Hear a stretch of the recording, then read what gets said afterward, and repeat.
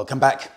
Thank you as ever, always, for getting in touch with all of your thoughts and opinions. Best place to do so, comment section below. And if you've got a longer story, maybe with some pictures, you can email hi@tuesday@dobbs.com.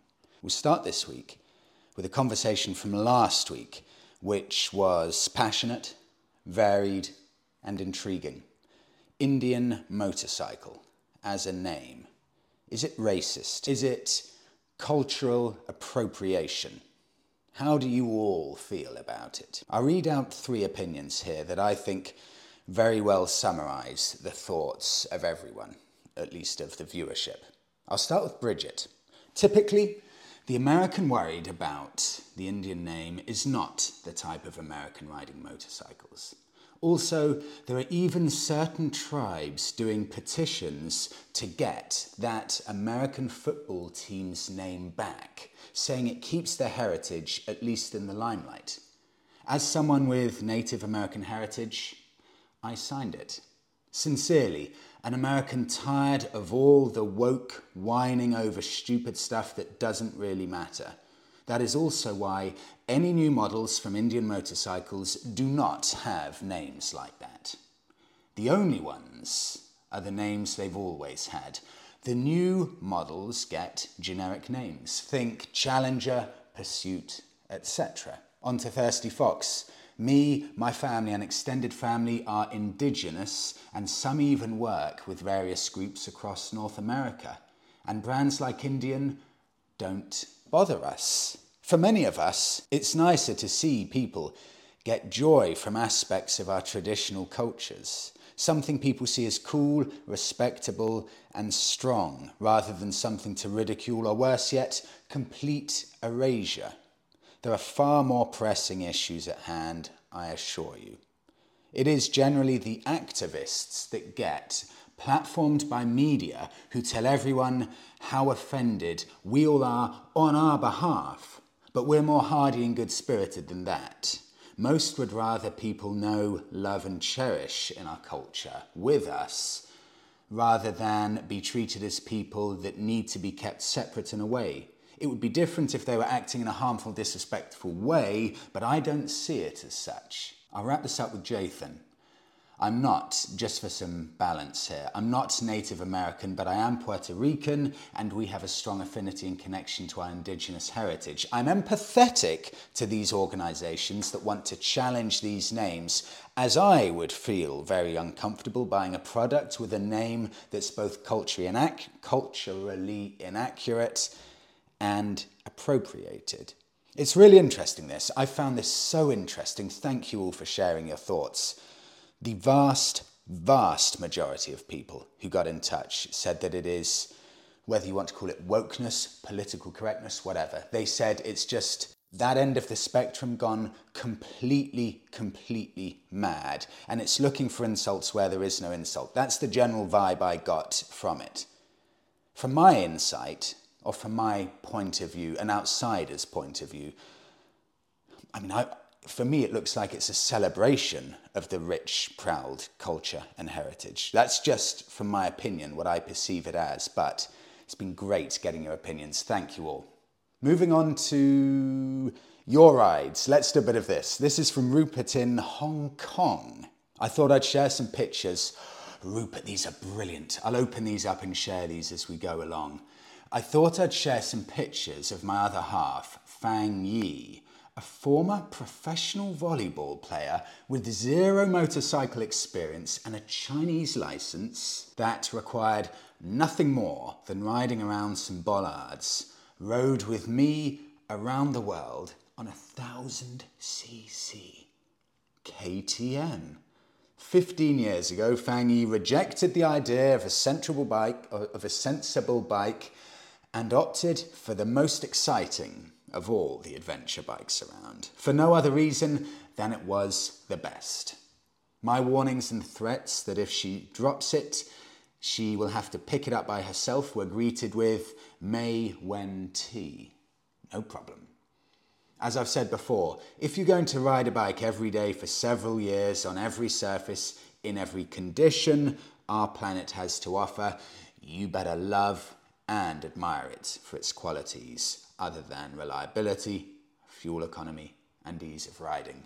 Rupert, some of these pictures, they're all amazing. But just this one here, sitting in the desert with those 2 KTMs parked up, nothing but desert and some mountains in the distance. A spare tyre there, clothes hanging up between the 2 motorcycles and just a tent in the middle. What an adventure. So that is a round the world trip on 2 KTMs. Husband and wife, both on 1000 cc's. Incredible, Rupert, incredible. On to Alan in Australia. I've enclosed a photo of the 2 steeds taking up pride of place in my garage. That is a 2020 Triumph Street Scrambler with just over 10,000 kilometres on the clock that I've owned for 13 months. The other, a 2013 Honda Goldwing F6B. I've had this bike just over 2 years and it's done 81,000 kilometres. I live in a small coastal town of Lorne, Victoria, Australia, on what is known as the Great Ocean Road. Oh, Alan, I can imagine 1,000 miles at a time on that Goldwing, just mile munching away. This I found interesting. Let's get on now to power and slightly go back to the conversation from hyperbikes. Bikes with ludicrous amounts of power. I mean, spaceship levels of power. The kind of bikes that are sold on those performance figures where it just blows your mind so much that you can get this feeling of power. It becomes addictive and it's the main selling point of this bike, the performance figures as the key selling point. Bib the Boulder said to me, Freddie, you can have the same thrust of excitement for even less than that £10,000 second-hand Kawasaki ZH2, the 200 horsepower monster. I continue from Bib the Boulder. Kawasaki have the mighty ZZR 1400 available. You can pick up a decent used Suzuki Hayabusa also for half the price of the ZH2. So there are 2 Japanese heavyweights, both machines offering absolutely stunning performance. I'm going to focus on one. The Hayabusa is the 1300 cc monster from Suzuki, but let's just have a look at this. Kawasaki ZZR 1400. How can this really match the ZH2? Okay, so have a listen to this. This blew my mind. Kawasaki ZZR 1400, pictured here, 197 horsepower. Is this really true? Is it this much? It's the same horsepower as the ZH2, top speed 186 miles an hour, the same top speed as the ZH2, 0 to 60 of the ZZR 1400, 0 to 60 is 2.6 seconds. 2.6 seconds. And the ZH2, 0 to 60, the best I could find anywhere online, was 3.3. So we've got a bike here in the ZZR 1400 that is somehow faster than the ZH2. But how cheap can we get a ZZR 1400? Bib the Boulder said half the price. Is that true? Bear with me, let me just flick through this. And we've got one, 2013, it's true. 2013 Kawasaki ZZR 1400 Special Edition, £5,900 without looking. You can get one of these for £5,000. It's been for sale for 4 months. And just look at that front view of it. Gigantic, bulbous machine. I mean, it looks like a rocket ship, covered in plastic. But the difference between this and the ZH2, this is a gigantic beast. And it's a proper sports tourer. So you get all of the power and performance from the ZH2, but in what is probably a more comfortable package and half the price. That is a 200 horsepower monster for £5,000. That's got Bugatti Veyron levels of 0 to 60 speed, acceleration, incredible. Motorcycle ceramic coating now. I'll be completely honest, this is not something I've ever considered doing because I'm just not the kind of rider who has mint condition bikes, but there are many who like to keep their bikes in good condition, especially if you buy it new or have an expensive bike, let's say £10,000 plus. This is from Camel. Freddie, I wonder, would you be able to shine some light onto the motorcycle ceramic coating topic? It's not cheap to have done, anything between £300 and £600 with valeting.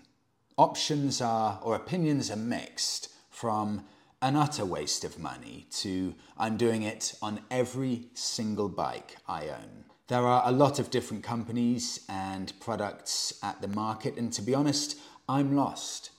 Should I get it done on my BMW R1250 GSA Trophy 2022? What are riders' long-term experiences? Coating's meant to protect for up to 10 years. Look, is this all marketing talk or a legit promise? Camel, I've had a read about this. I picked one website at random, and this is from Supreme Coat. They actually focus on this kind of stuff. They've listed the stuff they do here for around about the £400 mark, including full decontamination, a full deep clean, wash, wax and polish. Then they do the coating. It protects from UVA and acid rain. It has resistance to environmental fallout. It helps you cleaning in the future. And it is all season ready. And they guarantee a minimum of 6 hours work on the bike and a long-lasting effect. That is 10 years if it's a new bike and 7 years if it's a used bike. Now, to the best of my knowledge, looking at this, it does protect from all of the elements. So if you can get a protection like this, let's say £400, I'm curious for anyone who's done it, does it mean that you get this £400 treatment, which may sound like a lot, but they give it a complete deep clean as well. And if you want a deep clean for a motorbike, really going into all of the nuts and bolts, you could easily spend £100 on that alone, bear in mind. Does that mean that with fairly minimal maintenance, you can have a decently rust-free bike, almost guaranteed, for 7 to 10 years? I would love to hear your thoughts on that. Have you had your motorbikes ceramic coated?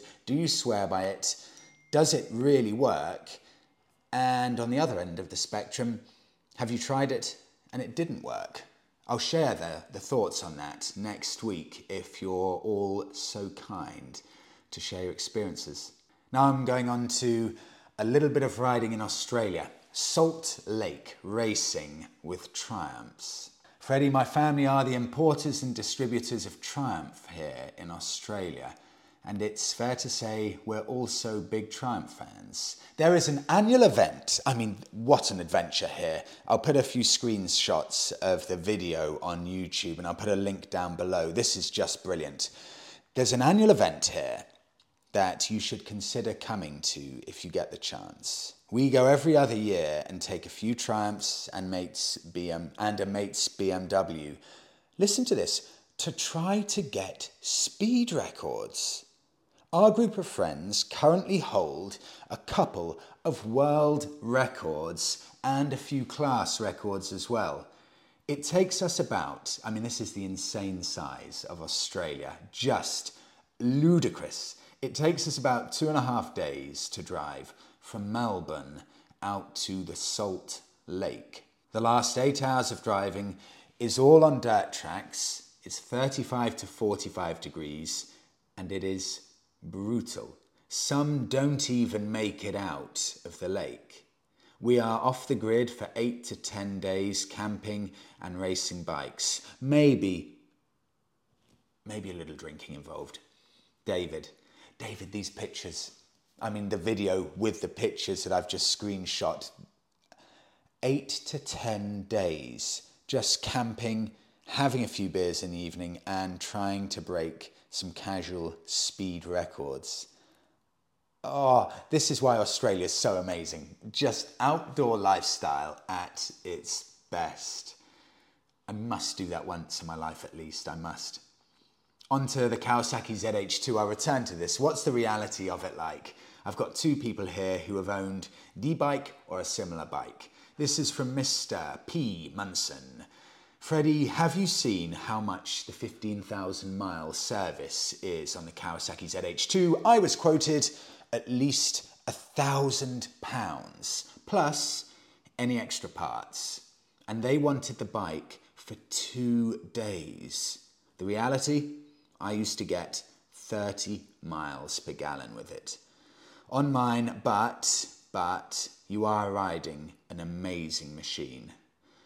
I still regret selling it. If you want something very, very slightly more dialed back, and I do mean very slightly more, this is from Chris. Kawasaki service costs aren't cheap, and I only own a 2022 Ninja 1000 SX. The major service is £650, and that's every 7,500 miles. £270 for just a basic service. I dread to think how much they would charge on a turbocharged or supercharged bike. I guess you can't think just because it's Japanese that it's going to be a walk in the park with regards to maintenance. Performance is performance, and once you get up to the hyper levels of bikes, everything is going to be more. That's a really interesting insight. Bike of the week, let's wrap it up here. Let me be completely honest. I saw this for Bike of the Week and I thought, is this a bit ridiculous? Because I don't actually know if it's that sensible or not, but you have to appeal to a broad church. So I'm just going to share this anyway, although I feel slightly ridiculous sharing it. Kajiva Elephant 900. I mean, this is a completely ridiculous name. The Elephant 900. This is a proper Paris-Dakar racer bike, made from 1993 to 1999 in the 900cc version. 68 horsepower, 206 kilos. Nothing here sounds too amazing, but what it does have is a Ducati V-twin engine on a Desert Racer chassis. It sounds really cool. It's incredibly rare, but bear in mind, this is a proper Paris-Dakar racer bike. And I saw last year a genuine Paris-Dakar racer, Kajiva Elephant 900, that actually competed, was sold last year for €13,800. So these are highly coveted if you go for the right one. Take a look online, see if you can find one.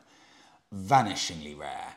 I have managed to find one for you, if this kind of thing is of interest, and I'll share that in a second. But before I get to it, let me just very quickly read out a bit from Kajiva Elephant 900 on MCN. Owner's rating 4.7 out of 5, so extremely good. Look, MCN say it's got an overall rating of 3 out of 5. They say it's a lovely bike to ride, but the reliability and quality lets it down. Have a listen to this bit. The bike was blighted by typical early 1990s Italian woes of poor paint, iffy reliability, and insufficient corrosion resistance. And that was asking for trouble. However, no major mechanical disasters, but they need treating with kid gloves. So if you fancy being brave, you're going to get a genuinely rare piece of Italian exotica that may well rust before your eyes, but if you're ever in the glorious position of being on a sand dune, you've got the right tool for the job. There's a 1993 model here, which will be the first year of its generation, the very first year, listed 4 months ago, reduced from $6,500 to $9,000 or to $5,900. Listed as good condition, 12 months MOT, and listen to this, just been UK registered after having left Germany. So imported from Germany over to the UK, and they even say here, a Paris-Dakar classic ready to ride away. Do you fancy being brave? $6,000 for one of those. Look, I'm not brave enough for that, but it's still quite cool. Thank you so much everyone for listening and watching this week's episode. Have a great week all. I'll speak to you in the next one.